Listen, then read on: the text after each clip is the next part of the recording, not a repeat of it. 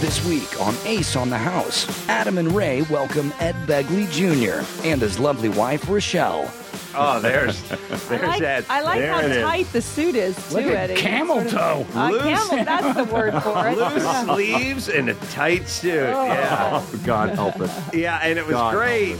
The thing that was great about this is That's what I used to look like. I know. Ed is a hell of a skater. I mean, you watch this episode, you'll see the man does more than ride a bike or crap in a bucket. he can skate. Check out an all-new episode of Ace on the House this Saturday, or visit aceonthehouse.com, only on the Ace Broadcasting Network.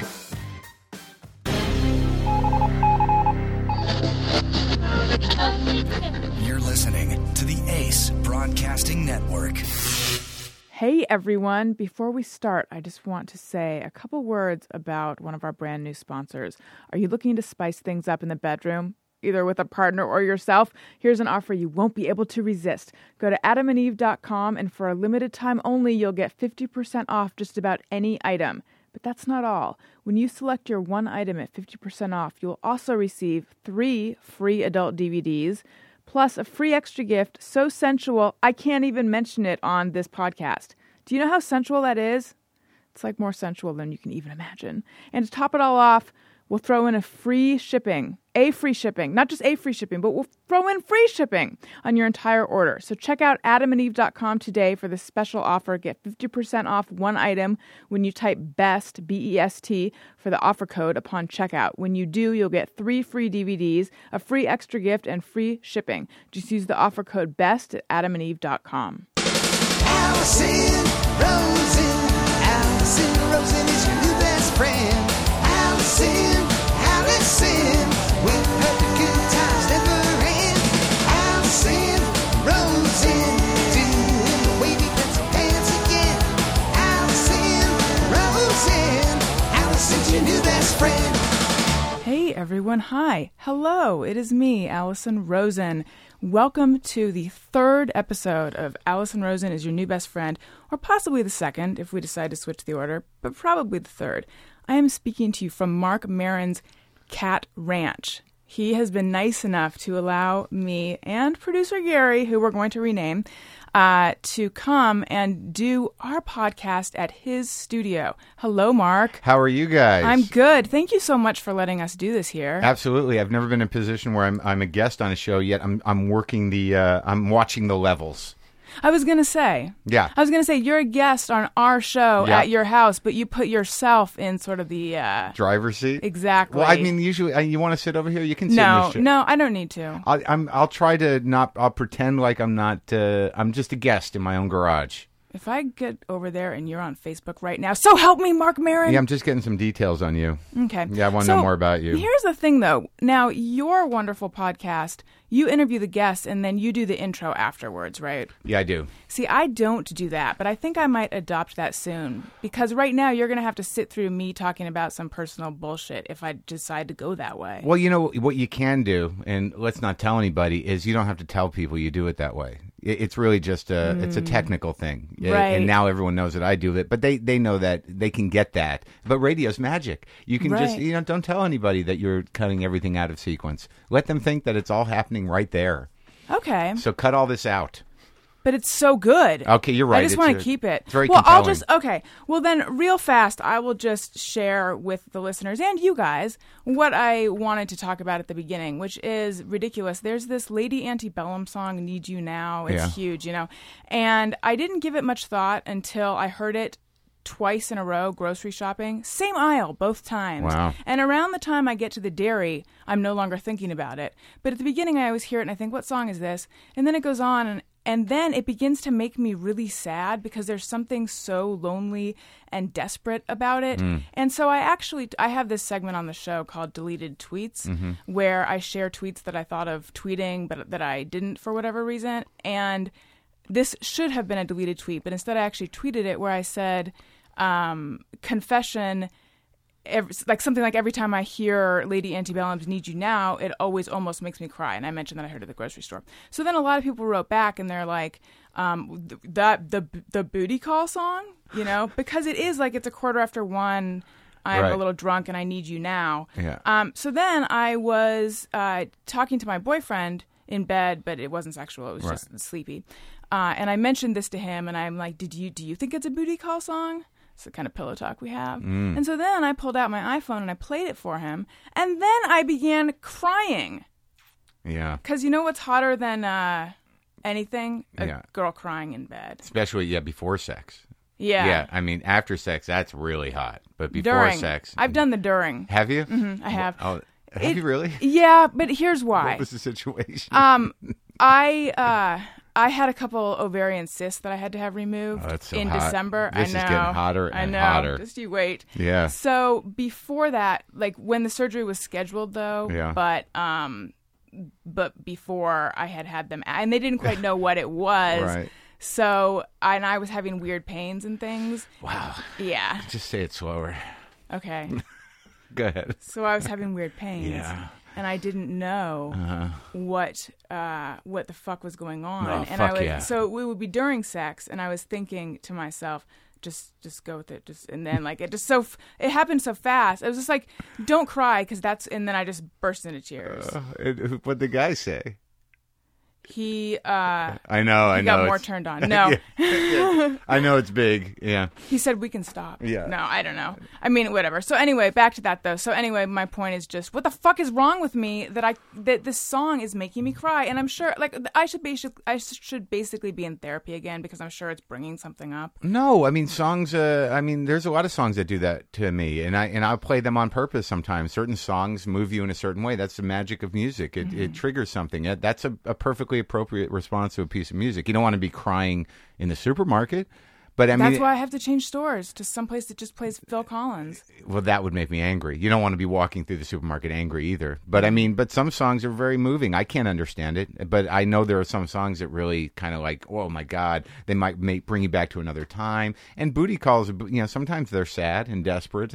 Well, that's the thing. I think for Usually, I this would is- say more so than not. This is a gendered argument, but I think for women, a booty call often isn't just about the physical, or really isn't about the physical at all. It's about that emotional yearning. Yeah. Do you still And love that's- me? Why aren't you calling me anymore? Right. Look, and like I'm here. I'm not going to be okay if you don't come over. Right. Which I mean, I'm not that way anymore, but I certainly spent years having those kind of unhealthy codependent relationships. Where are you? What's going Yeah. on? Why don't you come over right now? If you love me, you'd come over right now. Why don't you love me? Yeah. It's like Yeah, it's a that's very always young feeling too. I think. Well, I think we tracked it. I think maybe it brings up all that stuff for you. All right, let's move on. Lest I cry. Oh, let's play the song. We have to go to the store. So last night, Mark Maron, Mm-hmm. you tweeted, "I am anxious, uncomfortable, and needy. It just looks like anger, but it's not." Yeah. Explain. Well, I mean, I've been called angry my whole life, and I think that there were times where I was angry, but I think most of the time the anger thing is just about like, I've got no control over this situation. Damn it, fuck you.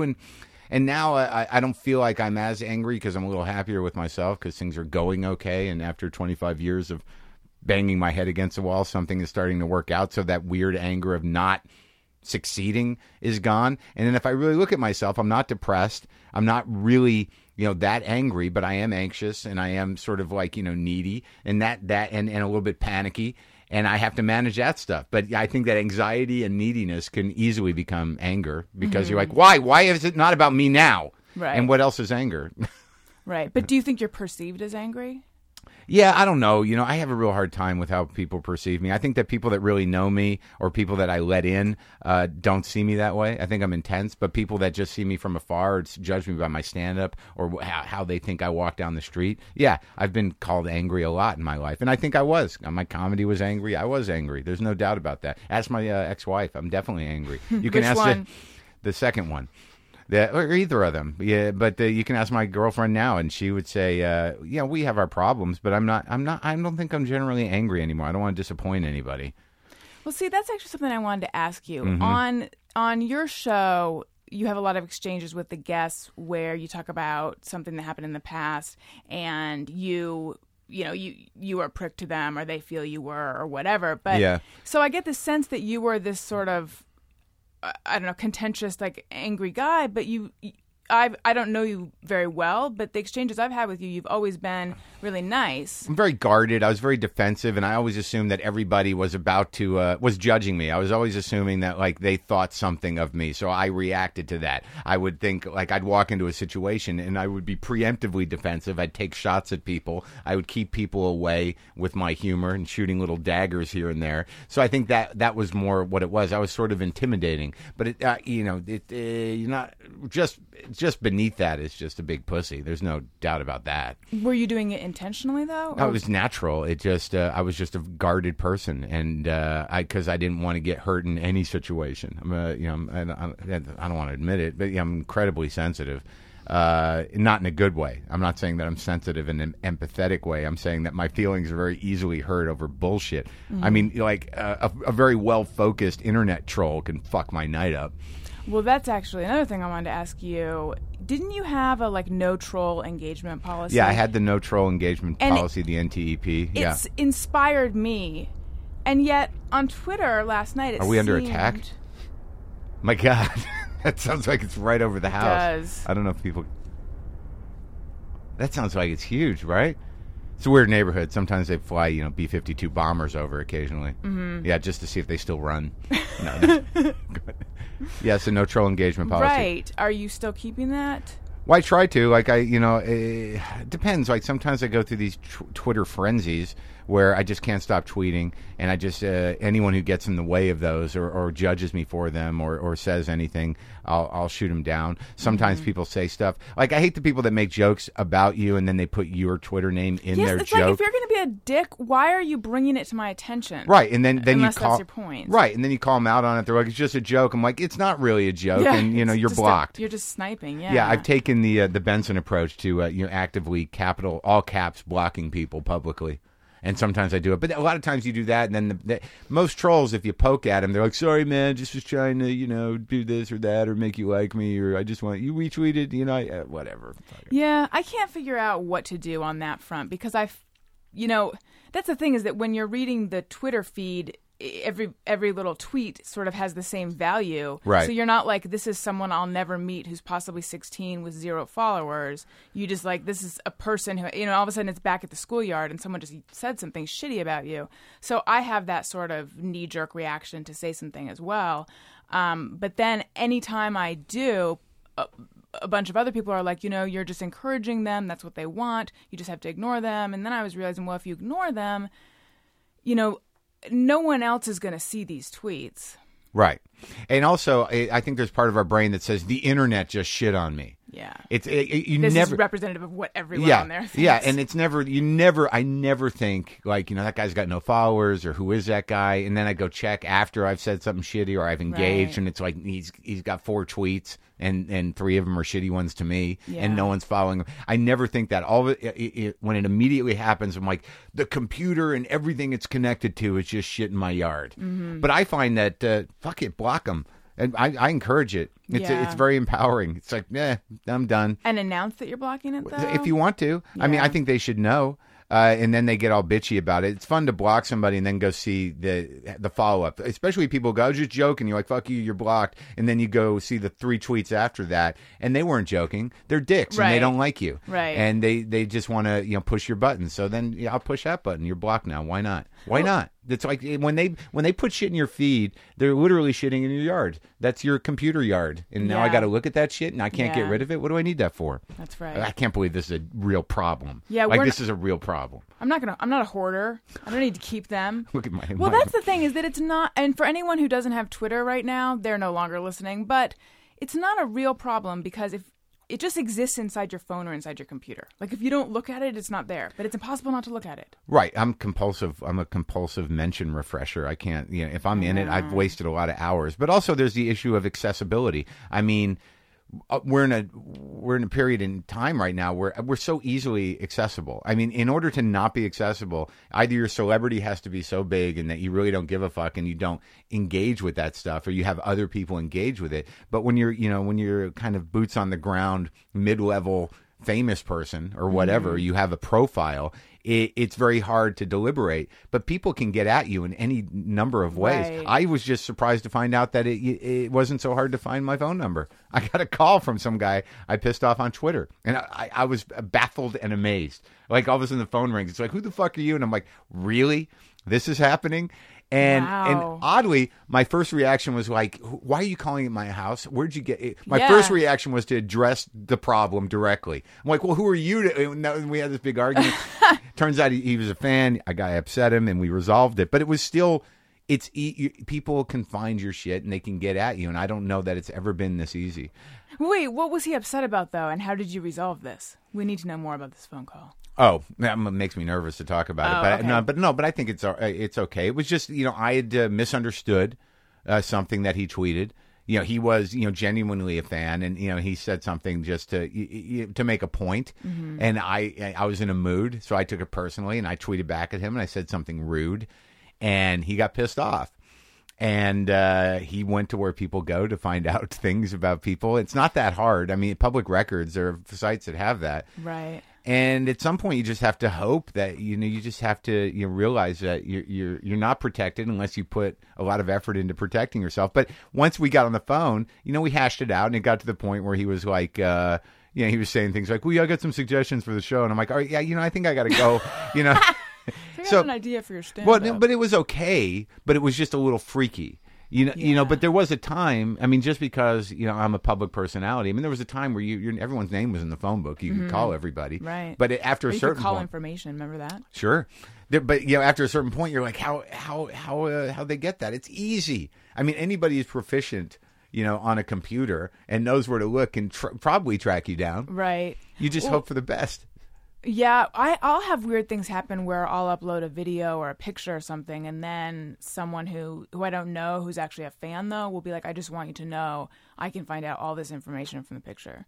I can tell what you're wearing. I can tell how you styled your hair. I'm just kidding. They'll find, like, all that sort of, the location and stuff, and that's freaky. And also, even on your phone, I mean, if you got a switch on your phone that, if your location thing is, or where you're tweeting from, I mean, there's a lot of things you don't even know. Like, when you have a phone, I mean, this thing is basically a GPS. It can work either way. I don't understand a lot of things about what's going on out there, but you don't really realize it. I got a couple of emails before from people who were like, I know where your house is. And I'm like, I don't know what to do with that. Right. I mean, what am I going to build a gate? You need to move. Well, I don't have the money. I'm not Adam Carolla. I'm not Joe Rogan. I can't build a fortress somewhere and have a, close a gate. I just got to, if people, I just hope they're nice. Trust, yeah. If they want to drive by and go, hey, Marin, you suck. All right. That's sort of like live tweeting. Right. Like that would be the, that's just a live tweeter. He's out there in my yard saying, you're a dick. And I'm like, you're a troll. Get off of my lawn. You're blocked from my yard. Heckler. Yeah. But, Yeah. I don't know. It's a little scary. I try not to think about it too much. If I have a disagreement with a friend over email or text, I won't even pick up a phone. Yeah. So that's pretty We'd rather text. quite a go-getter of a fan Yeah. to pick up to hunt you down via phone to address the Twitter issue. Yeah, it was a home phone, which I hardly ever use. I just have it for radio. But I knew it. I knew it was him for some reason. But it worked out. It doesn't, like, I don't know if I should talk about these things, but I'm relatively public about things. But I don't. How do you handle that? I've often said, and I hate when I say I've often said, but like when you Why? have. Because it's weird. I'm quoting myself. Who am I? Yeah. Bob Dole? Am I even going to start talking about myself in the third person? But and Bob Spalding Dole. Gray. Why is that the reference? But no. If you have somebody who's obsessed with you, or you have a stalker. But then again, I'm not a woman, and I think it's different. But if someone is if you have a stalker, the best thing you could do, if you can safely do it, is go to lunch with them or have coffee with them, because you'll disappoint them. I mean, they've built something This is out of you. wonderful news to stalkers out there. No, because they have this relationship that is based Right. on it's one-sided. Yeah. So a lot of times, if you show up and you're just kind of, you didn't comb your hair, you're just kind of like, fuck you, and you're not what they thought you were. They'll be like, oh, you're not what I thought you were. I'm gonna go stalk somebody else. I'm gonna make up an imaginary relationship with some other person. What if you actually pursue them? Stalk them right back. I've done that. You have. Yeah. Tell me about that. That was I talked about it a bit on a live show. I had a guy. Where the hell? What was the venue? Oh, I remember exactly what it was. Tom Sharpling, the best show on WFMU. Is that yeah? He's a great guy, but he has a message board, and there was a guy on his message board that was just saying shit about me. That was just sort of like, it was like he was campaigning to convince everybody on that message board that I was an asshole, that I was a sexist, that I was a racist. He was misquoting my jokes. It was like it was his obsession.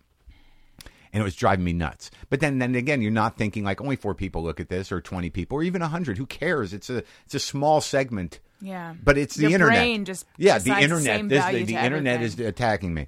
So then, I looked at it was ridiculous. I looked at his name, and I looked at his avatar. And then I went onto Facebook to see if I could find his real name, or to find which one of several people had his name. But from his avatar, is that what you call him? Yeah. On Sharpling's blog, I knew it was a live action avatar from Punch Drunk Love. So I went and searched his name on Facebook, and there were several of them. And I looked through them, and I found some guy whose favorite movie was Punch Drunk Love, and I'm like, that's the guy. And then basically, I just messaged him on Facebook. And I said, look, if you're gonna quote my jokes, quote the whole joke.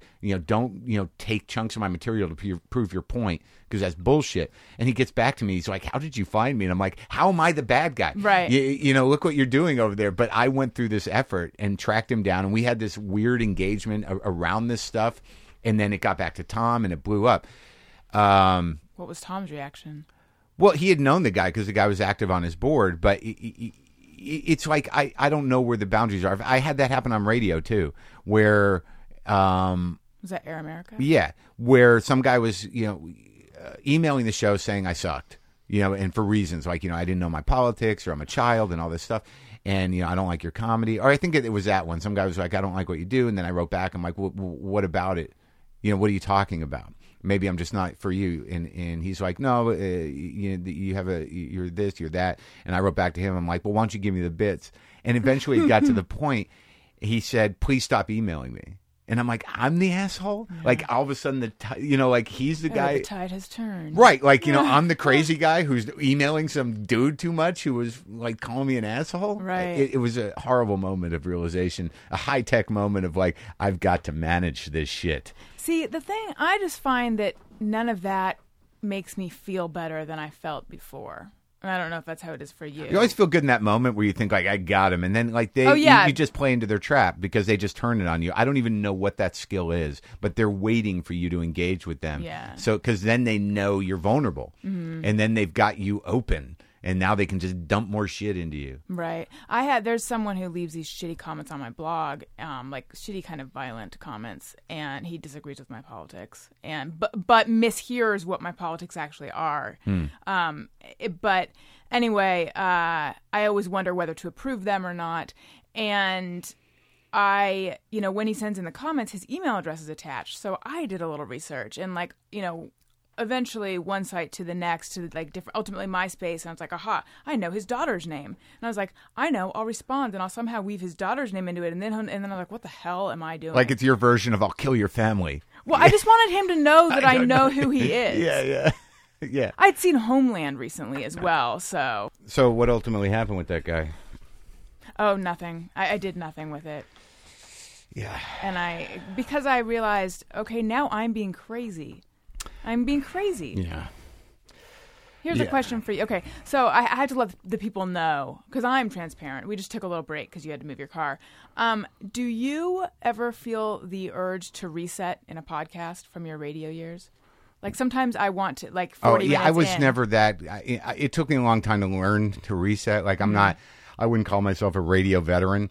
So like that whole education of being on radio was really within 2 years. So I never got into the habit of that without really kind of being very aware of it. So I was always kind of bad at resetting even when I was on radio. Right. Okay. Well, I used to do a Ustream show where people would tune in at any point. So I feel like probably a good 60% of the show was me welcoming people. Yeah.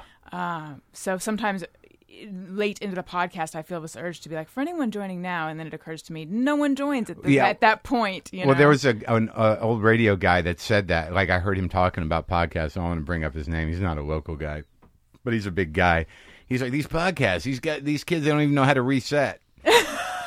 And it's like, well, that's because it's not necessary. It's on demand listening. Exactly. You would think that if someone's locked in, they're not all of a sudden kind of randomly tuning into their iPod saying Right. like, who is? I hope they reset because this came up out of nowhere. Yeah, who is this? Yeah. And how can I find out? Yeah, look at your radio. Look at your iPod.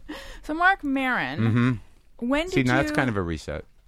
That's an old reset trick. When you instead of like I'm talking to, you're like, so Mark Maron. Right. Yeah, So Mark Maron of WTF. Yeah. Allison Rosen wants to ask you a question on this podcast. Well, go ahead, Allison Rosen. When did you realize that you're a good interviewer? Well, when I was on Air America, there was a way of doing the interviews. Like I never knew how to interview people, but usually people had an agenda. They were there to, to spout their politics or to, to push their book, whatever that was about. So there was a way to do it, and there was a way to get to what they wanted to talk about quickly. And usually, if people is on a junket, or the story, like if you're just doing phoners and someone's doing 10 of them, they just blast at you and you can't get a word in. So I became very hung up in those days with I need to get a genuine moment out of these people. Like I remember Bill Clinton was on the phone and he didn't even listen to me. Like he just kept talking, or Ted Kennedy or somebody. But anytime that I had a minute, especially like I had a great moment with what was that dude's name? The guy they always go to, the Bin Laden specialist on CNN. What's his name? I think he was a very kind of, he's a little meek, but he's written all the books on Bin Laden. I can't remember his name. But like we would talk about heavy shit on Air America, and we're asking big questions in a very volatile time in the country. But it was always so important. Bergen, is that his name? I don't remember. But it was always like, I just wanted to get a laugh out of these people. So I would go out of my way to find these just moments where I could disarm them from their narrative so you could actually hear that they're people. And he'd be talking about Bin Laden and where's Bin Laden hiding, and I'd crack a joke and I'd hear him laugh and I'd be like, yes! To me, that was the big victory. And I think that my interview style just evolved out of that, out of trying to have as many real moments as possible, and even if it's just conversation. Because it's very easy when you talk to people that talk publicly. Everyone's got a script. I've got one. If I get interviewed and they say, well, how'd the podcast start? I mean, I've got a story, right? Give or take a few things, but once you start saying things more than once, that becomes your script. And most people who live public lives have a script. So the trick for me is to try to not have that happen. And I do that by either talking about myself too much to provoke something different, or just trying to get away from that script. Right. So when did I realize it? I don't know if I realize it now. I think I just look at them as conversations, and if the conversation feels authentic, I feel good.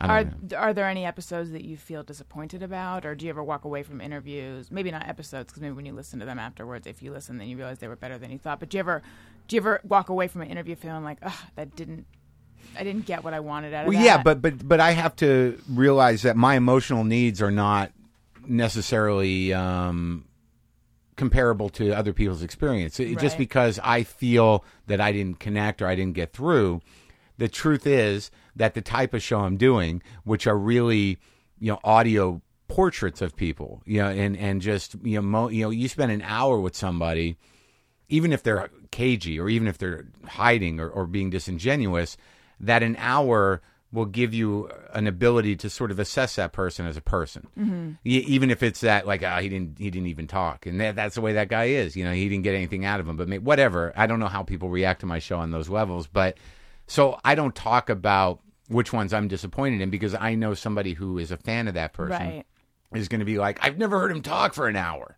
I mean, that in and of itself, to somebody who has some sort of relationship with the guest, I don't want to deny them in that just because, like, he didn't talk about his mom, or like I didn't get to that thing that I heard. Like, that happens a lot. I don't do much research, and then I'll be out in the street somewhere in a club, and like someone will tell me something about a comic. I'm like, I didn't fucking know that. Yeah. I would have liked to talk to. He collects guns. That's a good, But there's been a few, but I still think that within any hour, that there's always something that happens that I like, but there's been very few, maybe one or two, where I'm like, I couldn't get through it all. I couldn't get a conversation going that I thought was genuine.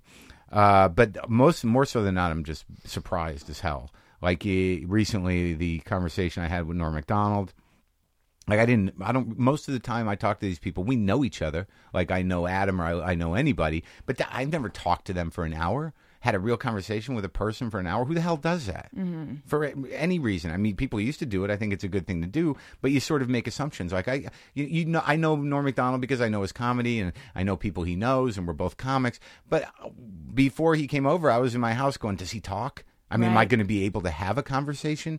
Like, what's going to happen in there? And then we get in here, and it was amazing, and it was like, it was deep and multi-leveled and self-effacing and self-examining and candid. And I was just like, after it was done, I was like, holy fuck, that was amazing. So most of the time, you're hearing, like 90% of the time, they're first conversations. Mm-hmm. So it's bizarre.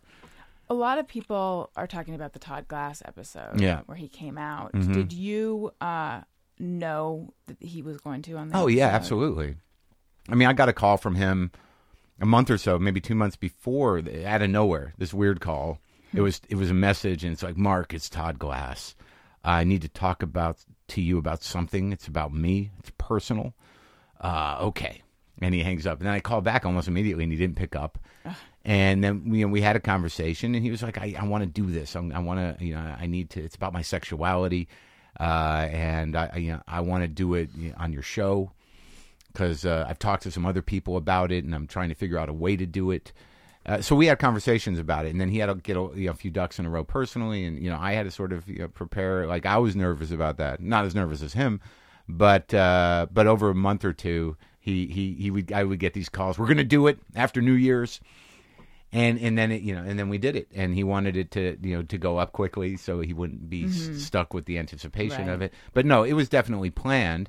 But he had more to say than I did. I just needed to make sure that I was present. I knew I could handle it, and I love Todd, but I didn't want to be I didn't want to step on anything. I wanted to be respectful and try to keep him kind of in the groove. But it was interesting. What were your concerns? Well, it's an emotional thing, and I didn't know what to expect from him emotionally because I know Todd. He's very manic. He's always gunning for the laugh, and he's a little all over the place, and that's just who he is as a person. So I didn't know what he was going to be feeling. So the range of emotion that he had, what was interesting about it was that it was all coming out of him, and there were definitely things he wanted to say. He wanted to talk about the teenagers and how he was inspired, by these teenagers coming out, and how it broke his heart that people were bullied or hurt or couldn't live with themselves and suicidal because of it. So he had a lot of things that were kind of like giving him fuel to have the courage to do what he was doing. But then there was also the personal stuff with him. But Todd always operates at this one frequency. So even after the interview, I just sort of kept him, around. I just kind of wrangled it a little bit and asked my own curiosity and asked my questions. But it's interesting, after that interview, I realized that it all had one emotional frequency. There was anger, and there was excitement, and there was, but it was Todd. So it was all coming, frenetic. And like I realized after the interview that. And he said to me afterwards, he said, I wasn't going to cry. Maybe I could have, but I'm not looking for that. But I did think that there was part of the emotions of it, the sort of relief and sadness and maybe fear, that there was a tone that really wasn't in the hour. So right before we were going to put the interview up, he left a message on my phone. That was basically, I want to thank you. It was really, and I asked him. I said, can I put that in? Can we pull that and put that in? Because I felt that that was a different tone. That there was this gratitude and this relief, and I could hear it in that little piece of recording. And he said, yeah. And so we opened it with that on the interview, and I think it made a real difference to how you entered the rest of it. Right. Given that you do share so much on the show, are the people in your personal life, do you feel like they act differently knowing that it could show up here? Or do they ask you not to talk about things? Well, I'm with this. I'm with this girl, and I think that I try to be respectful in that, like, I'm not always aware of that. I've made that mistake before. Like, her and I had problems and we broke up and it was very dramatic. This is Jessica. Yeah, and it was ugly and it was, it was crazy, and I talked about it. And I did material about her that, referred to her as a stalker initially and how we met and everything else. And thinking as a comic, and this is something comics have to deal with if they do material about their life, Right. is you're going to be up against the wall where you're going to have to choose your life, over your material. That if you're with a woman or your mother says this or somebody says, look, I'd appreciate it if you don't do that. And then you've got to be like, that's such a good fucking joke, though. And you really have to. I've been in any relationship I've been in. I've been at that juncture, and I'm more raw than most. I mean, when I got divorced, I dragged that woman through hell on stage, not in a spiteful way. Scorch the Earth. Scorching the Earth was. Which I saw. Yeah, that was your one-man show in New Right, York, right? Right, but it was it was very unformed. It was me kind of like I used the stage to process, and when I started doing that, it was I didn't have any control over the emotions. And it was not a controlled performance. I mean, you can't do that. And it's one thing to be angry on stage, but it's better if you have a little distance from the anger. So you're acting angry and you're not genuinely. Right. The audience isn't sitting there like, I don't think he's got a handle on this shit. But yeah, I've dealt with that, and I think it comes down just to human respect, and people can only take so much. And she'll bring it up to me, and I don't do that joke anymore. I don't refer to her as a stalker anymore, and I'm trying to be more proactive about. How I'm experiencing the relationship as opposed to just, kind of bloviating about my feelings. Yeah, out of respect for her. Yeah, I try not to. You don't want to deal with that shit because then it's just awful. Because you've just, like, during that time we were broken up, there were some episodes that I did and they hurt her feelings because it's a mischaracterization. What you say about somebody in anger or when you're. Why did you break up? And forgive me if you've already talked about this. I couldn't handle it. It was getting very intense and very heavy very quickly, and I just freaked out. I overreacted because I no longer felt like as off-putting as I am in terms of if I'm defensive emotionally or whatever or however like a loner I may seem or defensive or intense or all that stuff. If somebody gets in to my life or gets into my heart, it's very hard for me to say no. It's very hard for me to stand up for myself. It's very hard for me to say. Well, I think that's. And I relate to that a lot. I think that's what that wall and that defensiveness is that. Well, I can. For me, it's the fear that I can't really negotiate and navigate those sort of interpersonal boundary things, which is why I have to just stay away. And if you want something from me that I don't want to give you, we're not friends anymore. Right. But what if they're in you and then you know cry. Right, you don't have control over. But I'm a guy, and she was in my house, and I couldn't have, those. Was that a joke about? Yeah, I'm it's sorry. okay. Oh no, it's okay. I get so serious. Yeah, I cry a lot seriously though, so yeah, it's fine. Yeah, but you cry when people are in you. I know we covered that. Damn okay. it. No, but I just there's a moment where like I don't want to upset somebody, and then I just wait till it builds up, and then it's huge and explosive and dramatic, and it's a big fight, and it's fucking insane, and that's how I hold. That's my version of a boundary. Is that fuck you, this is bullshit, right? As opposed to just saying during the time leading up to that, hey, I think we're having some issues here. No, just let it kind of simmer until you explode over nothing and rip the whole thing down. Ugh. So that's you like fighting though, right? I did. I find that there's a couple reasons I don't. Outside of realizing it hurts people, and it also, there's some fights that you have that you'll never recover from. You're creating fear in the person you're with over time to where they no longer want to communicate because they don't know when you're going to fly off the handle. It's completely detrimental, and it works against a relationship. But fighting is like sex, unfortunately. And a woman brought that up to me at a comedy show, and I just refused to acknowledge it at the time. But fighting is something I think some people do in place of sex.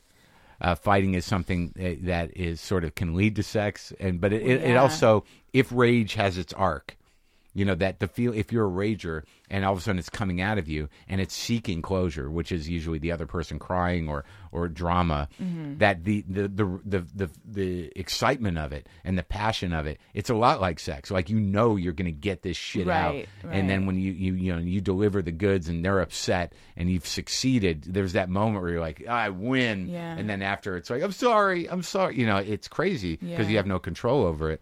But yeah, I mean, it's forcing the person to engage with you. Yeah, in a way. It's an unhealthy way. Like I do a joke now where I say, I just don't know if I can't. How am I going to know if someone loves me if I can't make them cry? So brutally honest. See, I don't rage, and I'm afraid of it. My dad has a lot of rage issues, and I have parents who fought all the time. They're still together, but they fought all the time. Yeah. And they would always explain that, the couples you see that look like they get along all the time, well, they don't, by the way, this is a fucked up explanation on my parents' part, they don't actually talk. Yeah. They don't talk to each other. Right. Like, the fact that we fight is because, our relationship is live and all that. Now, I don't, as I get older, I don't know if that was sort of their dance or their thing. Like, maybe it frightened me as a child, but they weren't really fighting. They were just bickering. I don't know. But so my response to anyone raising their voice at me or around me is that I kind of cower. And that's actually an issue I have, which is that I can't handle other people's anger. So you, as someone who is prone to rage, though, what is, like, can you explain that urge? It's weird when it happens because it's really it just comes over you. I mean, it's so immediate. I'm surprised at how right under the surface it is. But it's usually, in my experience, it's if someone's talking down to you or telling you or setting you straight. Like, I have a problem with authority, even if it's in a relationship, that it's innate. That if someone is saying, you're fucked up, or you did this, or or they take a shot at me, like, it's almost instantaneous. This sort of like, fuck you. Who the fuck are you to, like, it's like so quick when somebody. So you get triggered. I get triggered by people condescending to me. And by people, talking down to me or setting me straight. Where does this come from? Something earlier in your life? It's a good question. If anything, it comes from a lack of discipline. My parents were completely ineffective, and my parents were sort of like. My mother would say things like, "Do you want me to say no?" When I'd asked her if I could get, it's like, aren't you supposed to take some? I mean, if I have any regret in my life, it was not having some sort of discipline. Yeah. So I think that part of me, when anyone tells me no, or you're doing something wrong, my immediate, who says that to me? Yeah. My parents don't say that to me. Yeah. Who the hell are you? Like, it's weird. It's childish. I have that too. I cannot hear no, either explicitly or, like, if it's just in the subtext. Yeah. If there's a no, I kind of rage against it. Internally, though, that's the thing. I never really expressed the rage, but I did spend years, making very self-destructive choices and like, it's like, society says I shouldn't be drinking or sleeping around or doing, fuck that. Yeah. And so, I mean, I guess in a sense, maybe I do kind of understand the rage thing, but I also had parents who weren't direct with saying no. Right. And it was always this sort of a mind game. I know that you've talked about. It's childish, though, because the thing that's happening to me now is that for some reason, if you're emotionally retarded for whatever reason, and that's using that word appropriately, that the type of pain of rejection that you experience is, I think, very young. Yes. And so, like, when someone says no to you, it hurts you, and you're like, nah. Yeah. So now, like, as a grown-up who's somewhat self-aware, I didn't realize that relationships were compromised. I mean, I really thought, like, how could you like that? How could you want to do that? Why can't we do what I want to do? All that shit. Like, it literally hurt my feelings to have to make concessions to my thing. I remember wondering, in a healthy relationship, are people compromising, or is a healthy relationship one where magically each person just gets to always do what they want to do? No, and it works together. Right. I mean, that's it. You got to find somebody. Yeah. A doormat, they're called in the recovery racket. Right. But it really is picking your fights and realizing, like, it ain't so bad, and feeling that ache of not getting to do what you want. I mean, that's life.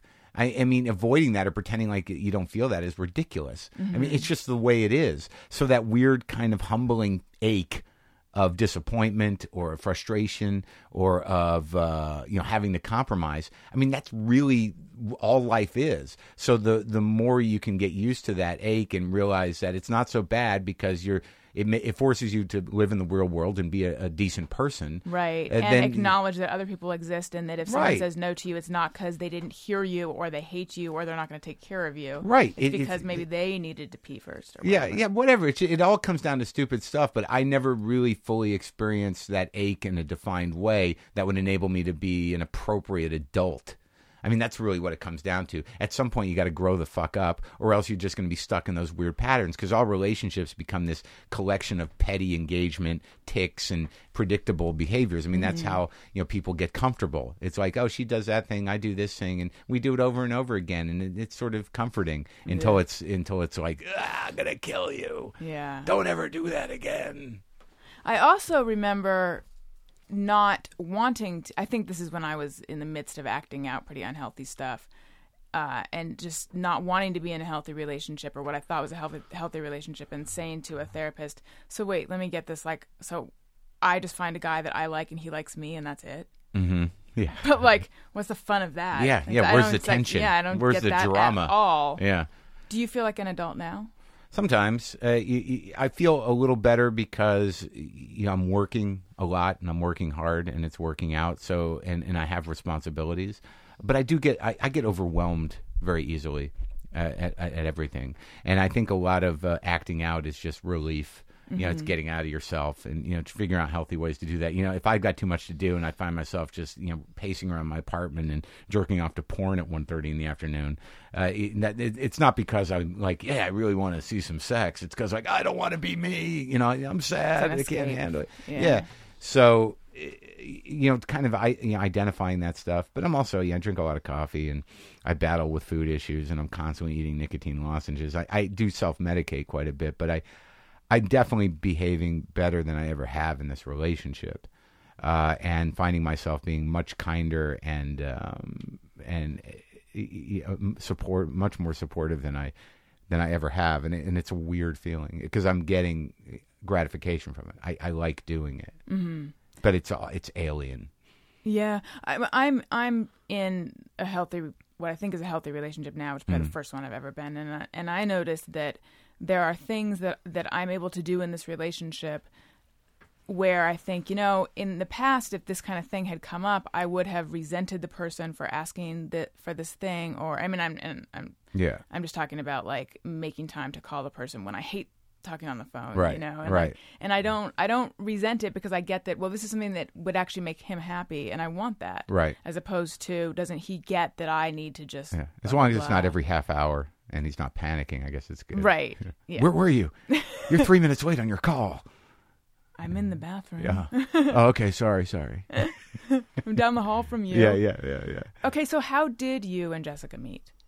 She emailed me on through my website. I'd met her briefly at an event in San Francisco, and she said, "I think you're hot, and let's hook up."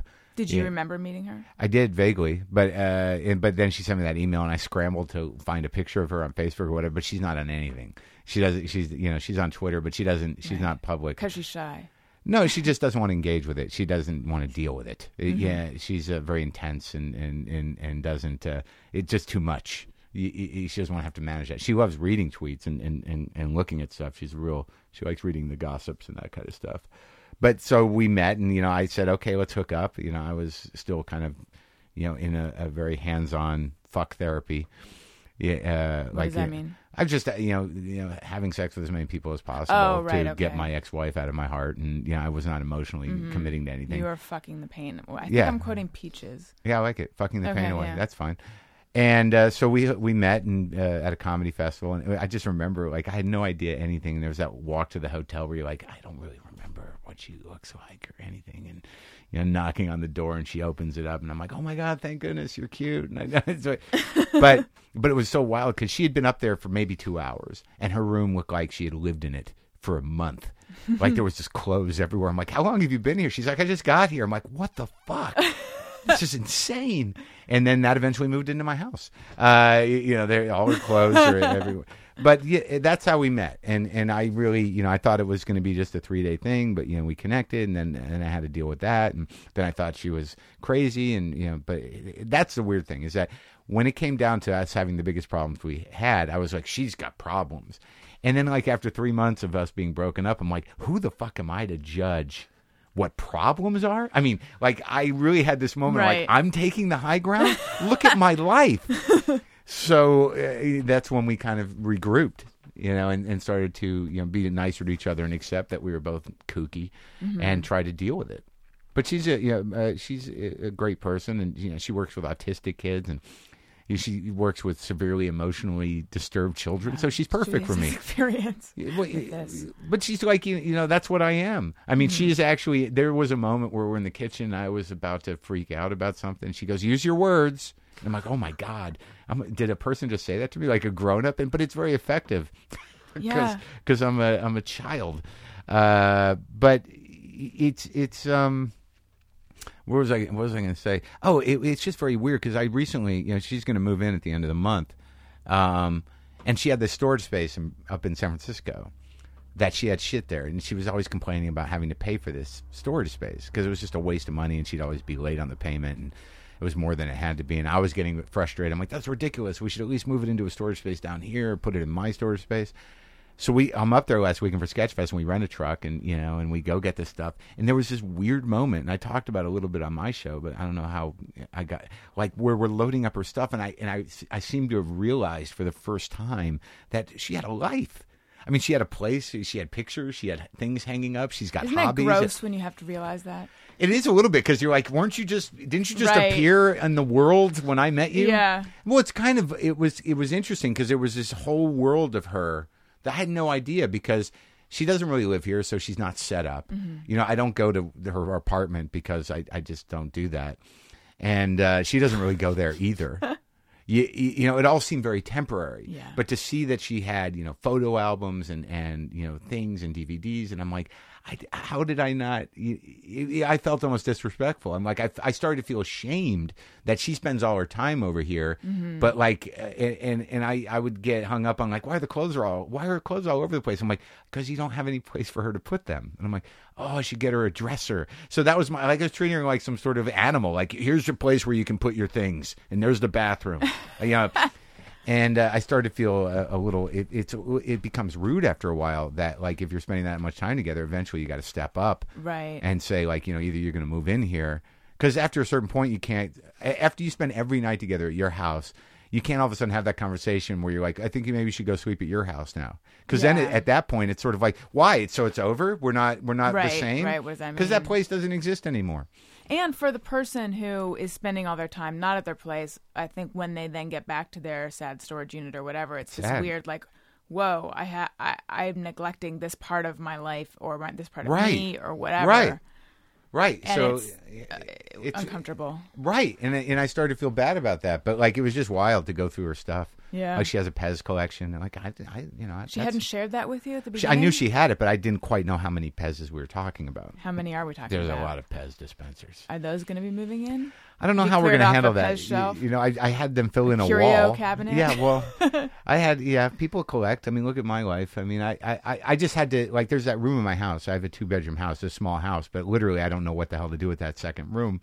And I made a joke about it the other night. It's like that's the room I move women in and out of, So, but it's not. So I'm fixing that up now. I'm getting a wall put in where there was a door, and we're gonna get her set up in there. So, and I'm just hoping maybe the clothing can move into the floor in that room, for the most part, as opposed to all over the house.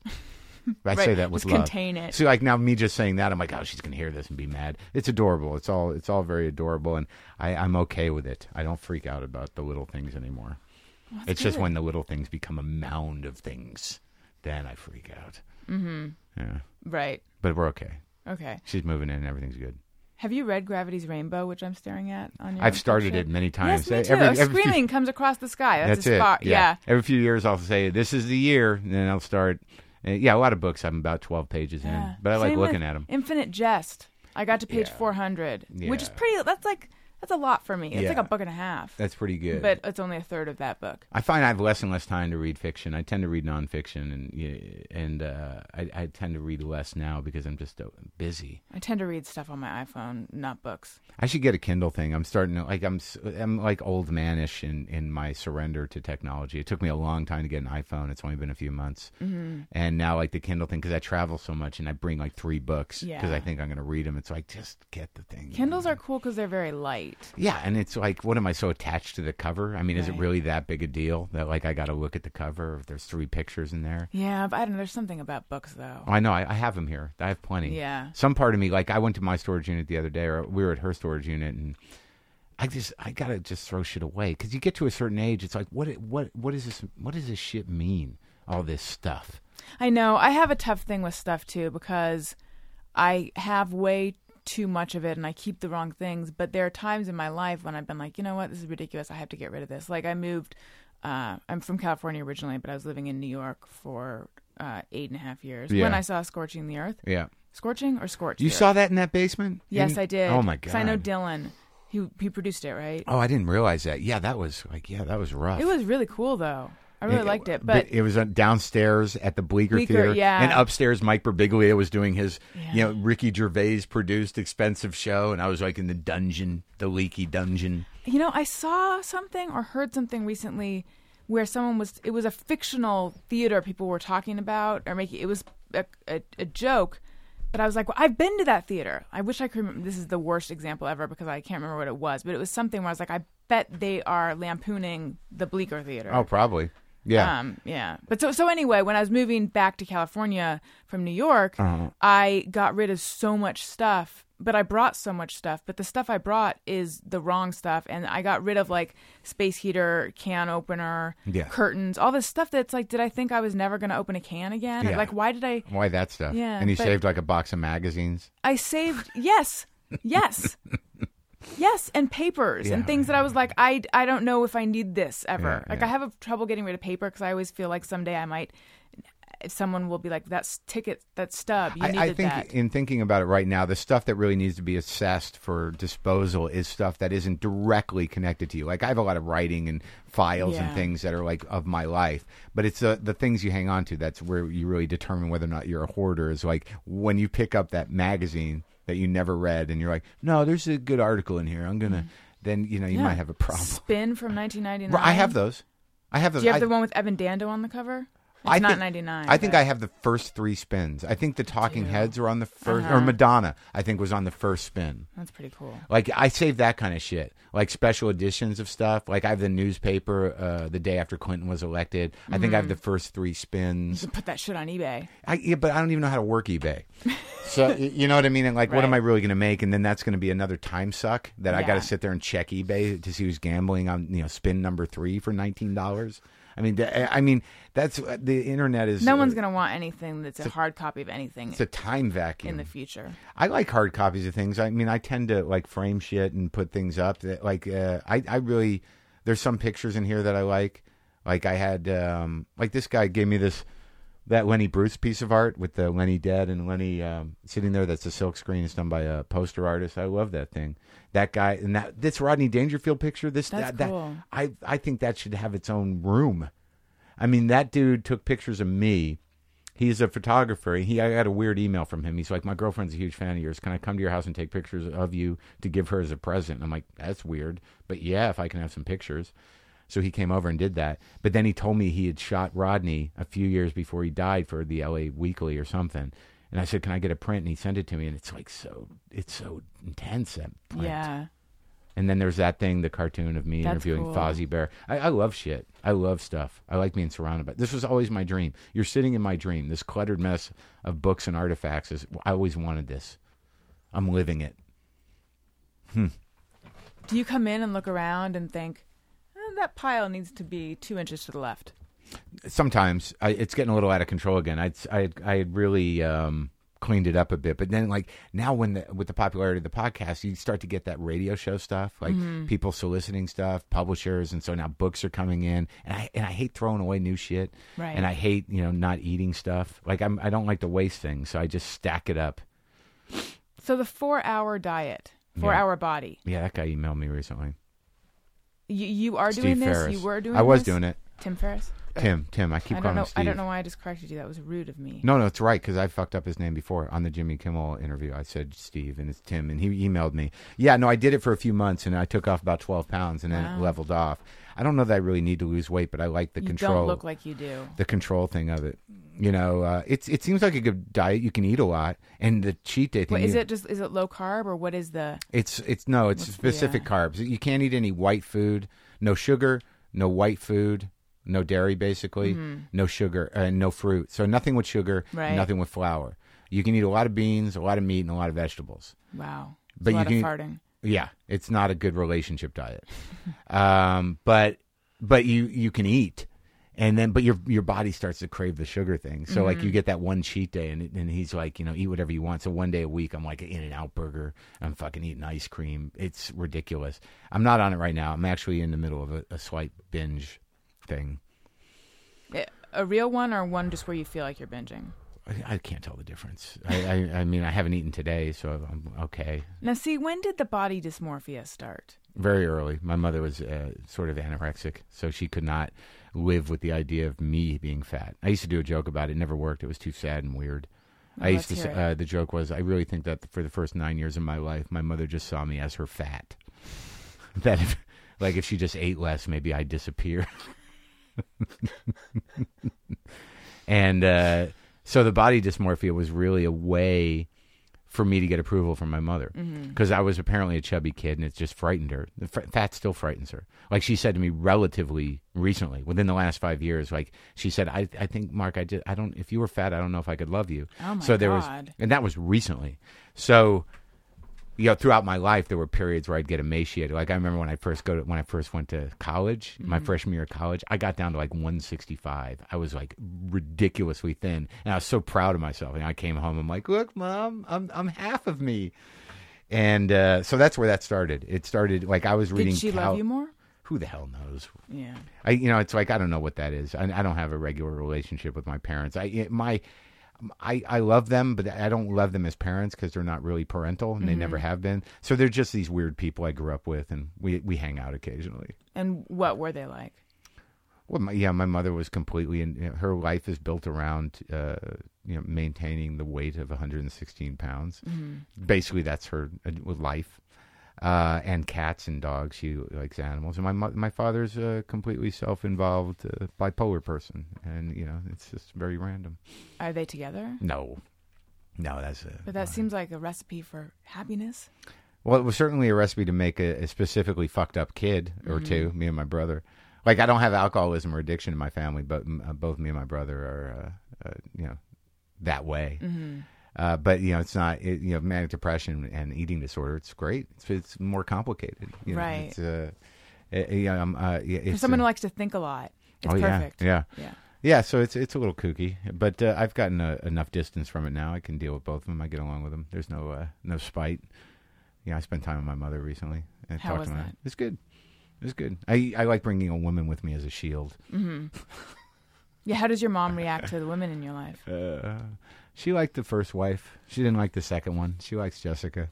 But literally, I used to like going to visit her with women just so I'm like, I might need to throw you in front of me. When she's coming at me, Human you're just going to shield. have to, you're going to be my human shield in this. So what we've talked about it a little bit, but something that I often talk about on this show is people's relationship history and patterns and things like that. And I'm trying to pare this question down because it sounds so big to say to you, what is your dating history? But that's what I'm saying to you. As I get older and I realize just what I've been through and, how many I've been in both ways, it's sort of a little staggering. Like I can remember the important relationships, but there's a lot in between that I'm losing as I get older because I've lived in several cities, and Right. I've gotten to that point where people come up to me, women, they're like, "Hey," and I'm like, "Hi, where did I last see you? What happened? Have I been in you? Yeah, have I been in you?" I don't know how I got it all in, but I'm 48, and there's a lot of years. But I remember the important ones. My first girlfriend was. she turned out to, she was kind of on the fence sexuality-wise, and I met her in college, and she had a punk rock haircut, and I was like, she looks interesting and crazy and wild. I want to be with her, and that was okay. That got very, abusive after a while, a lot of yelling. Did you go to B? Where did you go? Yeah. Mm. And then with my first wife, I met her at my brother's wedding. She was a maid of honor. I was the best man, and I sort of decided it very consciously. I'm going to get her. And she lived in Boston, and so I basically, kind of pushed myself into her life and just held on. But there have been like the women in my life that I remember, loving, but being afraid of it. There's some of those where like I really had the feelings of like I'm out of control in love with this person. And in most of the time, there was not much follow through. They didn't become relationships. We just sort of lived in that, frenzy of infatuation for a little while, and then pulled away. I pulled away. I did meet a couple of those when I was, with somebody else, so that might have amplified those feelings. But I don't know how to characterize it. Generally, a lot of drama. With my wife, the second wife, I was very into her, but I was completely obsessed and in awe of her. She was stunning, and she was like had a lot of fire in her, and I ruined it. Yeah, I mean, it's two ways. You lock in with people for a reason. I can't quite understand it, but I eventually, out of fear of like, I would have these discussions. I was like, "You're gonna fucking leave me. You're gonna," and then eventually, you might as well just be telling them to do that. So is that what happened? You did your? Well, I was so afraid that I would lose her that I couldn't think of anything else. Yeah, I married her because I was afraid I was going to lose her. Romantic. Yeah, it's good. That's how I proposed. Look, I don't want you fucking anybody else. Can we do this? Got married right there in the backyard. I should have known it was bad because it was very impulsive and it happened very quickly, and we made a very conscious decision not to involve our fathers. So when you're about to get married and you're like, no dads, you're like, we got shit we had to resolve. This is doomed. Right. And how long were you guys together? Like 8 or 9 years. Married for about 3.5. And how long did it take you to get over that, do you think? Well, it took a long time. I mean, it's just now that like, I'm starting to, get rid of the shit in the house. I wasn't emotionally attached to it, but now like, it's sort you sort of realize, I was hurt and very, fucked up for a long time, but it's really started to pass for real over the last year. And what happened with your first wife? She's all right. She lives somewhere around here. She's remarried. That was just bad. I mean, I loved her, but I was not. I didn't know how to be married, and I didn't know why I was married, and I freaked out, and then I fell for this other girl who got me sober, and I just left that woman. It was pretty awful. But I've seen her a couple of times, because she's friends with my brother's now ex-wife, and she lives close by. We had coffee recently. She's married to a good guy. She's all right. She's a therapist now. Oh, wow. And my second wife has a child and lives around here. I never run into either of them. It's a miracle. It's not weird. It is, more so in New York, not so much in LA. Yeah. Is it because everyone's in cars out here? Something. But, you're never at a place. When are you ever at a place where you're not leaving pretty quickly? I'm just going to run in here. Right. I'm going to go shopping over there. Like New York, you're on the street all the time. Like, you're walking. There's always like blocks and blocks of people that you're walking past. Here it's like if you run into somebody, it's a fucking miracle. I know. You just happen to be at the farmer's market for the once in the month that you go there for no reason. Like, holy shit. Yeah. There's not a lot of non-deliberate moving around here. Sometimes I'm up here for days. I don't go anywhere. And there's no center to the city. Like out here, I never go to Hollywood. Why would I? I got Pasadena right there. I got Glendale there. I got downtown. The thought of going to Santa Monica to me is like, I better bring camping equipment. Yeah. I mean, it's like I'm never going to the West Side. I hate when I have to go to the West Side. I know. It's a nightmare. It's so far away. Maybe it may as well be another state. Yeah, it's ridiculous. And I don't care about the beach. So wait, did you live in you did live in New York though, right? When a long you were time. Do you miss it? No. I was done. I was fucking done. How long were you there? I was there on and off for like 12 years. I mean, I lived there. I was there in 93, and then I was there for 10 years and a couple of years before that in the late 80s. It just got to the point where New York becomes a very small town, and it is what it is. I'm very comfortable there. I know how to exist there. I can go there and get on a train, and I know where I'm going, and I know it just by the time I left, I was done. I was like, there's nothing for me here anymore, really. I love the city, I guess. But even then, when you live there a long time, are you really utilizing that city? No. By the end, you aren't at all. I don't drink anymore. I'm not running around, to the middle of the night doing comedy sets anymore. It was weird. The last time I was there, I was literally staying across from Lincoln Center, and I impulsively went to a symphony. Like, I could have done that in New York. I could, Now when I visit, I'm like, maybe I should go to the museum. Yeah. Why didn't you do that when you were here? No, I don't know. The entire time I was there, I don't think I ever went to the museum. Yeah, you have to force yourself to go. So what does it really mean to be in New York? It means that you got to get on a train every fucking day, surrounded by people, smells, and sweat, and sort of be part of an organic cell in this larger thing. And it's all very good, but it's draining. It eats time. I mean, your days go away, your money goes away, and generally you're living in a pretty uncomfortable place because you live in New York. Right. You're dealing with some obstacle, like, I have no kitchen, I have bed bugs, I live in Queens, whatever it is, You're at the whim of the city. Where here, I think you can really cut out a little world for yourself. Yeah, it's true. It's cliche, but I miss that feeling of I feel alive when I'm walking on the streets. No, it's thrilling. But that's like something that you romanticize. When you go back, you can experience it. But by that's the right. end, it's draining. Yeah, it really is. But I love it, and I love the city. When I do go there, I get very energized, and it's exciting. But I can keep it at that. I mean, I like driving my car around. I like my house. I don't know why people compare New York and LA. There's no comparison. It's a completely different lifestyle. LA is a lifestyle. New York's a lifestyle. There's not like, I like this better than that. Well, they're stupid to compare them just because they're the two coastal cities. I think people compare them because a lot of people have to make the choice of which one. Yeah, but the truth of the matter is like, you learn how to live in New York, and you feel proud of that. Well, in a way, because like you got to be on your toes all the fucking time, and you got to know that city to get around it and really have a handle on it. It's very daunting for people that go to New York for the first time. Could you imagine that? Like, oh my God, it's massive. And once you get a handle on that, you'd have accomplished something. But here, it's sort of like, well, you drive. It's nice out most of the time. The only, and as hackneyed as it is, the only issue, LA, the traffic is fucking ridiculous. And I hate to complain about it, but it is life consuming. I hate it. I know. It was listening to your show actually that made me realize I really need to think about getting, and I've been thinking about it, but a helicopter, a horse, no, a better car, because I hate my car.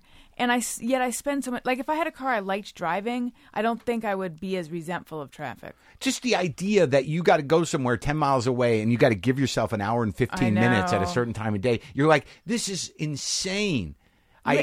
Larry Miller was saying that he actually likes traffic because it's the one time in your life where you really have no control over it. And I was like, what about that is appealing at all? And, if you're late, there's nothing you can do about it. And you just have to accept it. And I was thinking that I don't like any part of it. And it's the having to be so alert while you're stuck in traffic, even though I like to do other things. Yeah, I mean, but having to be on and off. Break. I'm getting into a little trouble lately in driving. But that's a spiritual lesson, though. That what he's saying is true. That if you can somehow get comfortable with the fact that you have no control over it, that moment where you're not going fuck, and you realize like there's nothing I can do about that. Yeah. That is the beginning of spirituality right there. Yeah. That you realize that like there's nothing I can do. Well, Larry Miller is a very spiritual man. Is he? He is kind of a little bit. I said it as a joke, but actually I think he is. He's pretty centered. I've been running calm. I've been running stop signs and red lights lately, but not really. Like I've gotten 3 tickets. Oh no! What if a bunch of? I think I do that thing where I literally stop at a stop sign in the middle of the intersection. Like I just drift through, but I stop, but it's well ahead of the stop sign. But you've gotten 3 tickets for that? I've gotten 1 ticket for that and 1 ticket for not stopping before I took a right turn. I thought they were getting rid of those cameras. I thought Oh, so they're cameras. Yeah, I don't think a cop got me on the stop sign. With the ones that are from the cameras, my understanding is you don't really have to pay those because they have no way of tracking it. What do you mean? They have a picture of me. But they have no follow-up. They have my license plate. They don't enforce it, though. Double check. That's my understanding, though. That's why they're getting rid of them, because they don't have the money to enforce it. They don't. Yeah, but now, like, some Adam Carolla cop fan is like, I don't like this Marin. Let's go double check. Allison Rosen fan, either way. I hope I haven't sicked the Corolla tards on you. Oh, don't do. No, we buried that. Everything's good. Oh, I wasn't even. I don't even know. Okay, all right, fine. Let's start. Did I make that up? Corolla tards? No. Okay. I don't. Okay. So every now and then I'll talk to my boyfriend, and I hate that I'm the person who keeps making reference to my boyfriend. So I'm gonna have I'd like to to think I made up Corolla tards. I didn't. I think maybe you did. It was a while ago. So anyway, because I a lot of them are super awesome, and the ones who are listening to this are wonderful. But there are some people out there who are jerks to me, and let me know how they feel about my presence on the show, and in a mean way. And so it'll upset me. But my boyfriend will mention the Corolla tards thing and you, but I don't know what he's referring to. There was a period at the beginning of the podcast where what would happen, early on a couple of years ago when I started, obviously Adam had been doing it a while, that there were people who have a cult of personality and have, followers. They're very loyal, and it happens a lot in radio. So, you get a lot of flack, like, fuck you, Corolla's so much better. And like and I would call them Corolla tards because they'd fucking get in my face right. online and stuff. I feel like he would call them that too if he knew about it. Well, but I don't really feel that way because I've detached from it a little bit in that it's not radio. There's no reason why people can't. I know there's plenty of people that listen to both our shows. I have a good relationship with Adam. I have a lot of respect for him as a broadcaster, and I like the guy. And it's just that there are people that just draw these lines. Mm-hmm. You suck, Rogan's the best. You suck, Corolla's the best. You suck, Jay Moore's the best. But oddly, it's just those three guys. So there is a generalization to be made about that type of dude. Yeah. And whatever. My approach is, well, don't follow me. Don't listen to me. Mm-hmm. Go listen to your guy. And, my people listen to my guy. And people listen to both, so be it. I've gotten sort of magnanimous about it. And I don't have the same feelings. They bother me. But, some people they're team-minded. There's right. People need to feel part of something, and that's their guy. So you got your guy. I'm not trying to step on your guy. I'm just not your guy. I can live with that. Right. Most of the time. Just don't bust my balls. They're monoguyistic. They just need to have one guy. Definitely. And whatever that guy represents, and there's definitely the type of guy, that, people, whatever. So you are writing a book, yes? Wrote a book? Oh, yeah, I'm writing it. So it's such a pain in the ass. When is that? Are there any dates for? It hasn't been turned in yet, so it's due in about a month. It's essays and pieces. That's exciting. It's not. It's a very hard thing to do, and I'm beating the shit out of myself about it, and it's a difficult process. And I've been so busy the last year. I just happened to get this book deal in the busiest year of my life, and I want it to be good. I'm not really a writer. I don't consider myself a writer. I wrote one book before that people like, the few people that have it. And it's just the bane of my existence. But yes, I'm writing it. And what else are you working on? What else do you have coming up? Doing a lot of shows. I'm going to be in Oklahoma City next weekend. What date would that be? On the 18th. I'm going to be in Grand Rapids at the Gildafest, the festival up there. I'm going to be in South Beach at the South Beach Comedy Festival. I've been working on, we're trying to sell a TV show to people. Now here's I don't have any sort of like, in the past, Mark Maron, you were rude to me. I don't have any sort of stories like that, unfortunately, because those are good. Mm-hmm. They make for good podcasts. But my one thing is, so I was sitting on my couch in Brooklyn, and my friend Tom Johnson calls me up. Tom. Years ago. And says, we are taping a pilot.